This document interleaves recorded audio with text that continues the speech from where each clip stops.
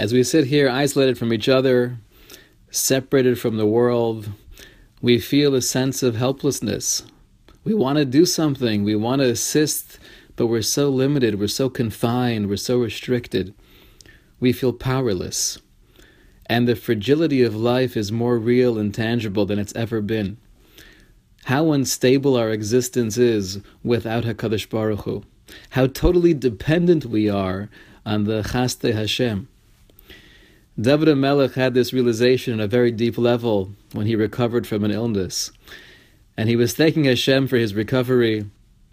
And he writes in Kapitel Lamed, one of the great chapters of Tehillim, Mizmor Shir Chanukas Habayis LeDavid. This is a song celebrating the establishment of the house of David. We say this every morning.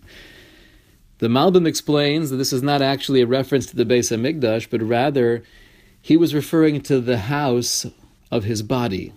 The body is the bias for the neshama, and he was thanking Hashem for a recovery.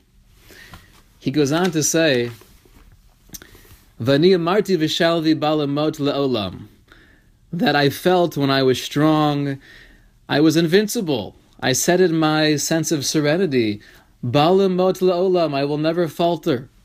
I'm feeling good, I'm healthy, I'm vibrant. Hashem b'rtzonecha amarati laharios, but then I realized, it's only through you, Hashem, that you raise me up to the highest heights. Histarta fanecha yisinivha, but when you hide your face, when you hide from humanity, then we have nothing. We're confused, we're isolated, we're so fragile. So David HaMelech felt this exact same way. The real question comes down to, what do we do with this feeling? How do we channel these emotions? And we have two options. We could either just be depressed, feel yiyush, a sense of despair.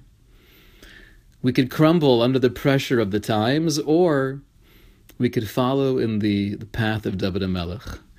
The very next line, David writes, Eilecha Hashem ekra ve'el Hashem eschanan. Once I had this deeper realization that everything is you, and we have nothing without you. There is no life, there is no existence, there is no consciousness without you constantly infusing chiyus into the world. At that point, said David, Eilecha Hashem ekra, I cried out to you, ve'el Hashem eschanan. My supplication, my heartfelt tefillah was directed at you, because now I knew more than ever that you're the Makor HaChaim, that you're the source of all blessing, of all hatzlacha, of all refuah. And if we could try to follow in the path of David HaMelech, taking these feelings of insecurity, of fragility, of instability, and channeling them towards heartfelt tefillah in a greater hakara, an expanded awareness that HaKadosh Baruch Hu is really the source of everything. Together, through our tefillos, we should be able to come out of this on the other side very soon, stronger and fortified in our emunah and bitachon.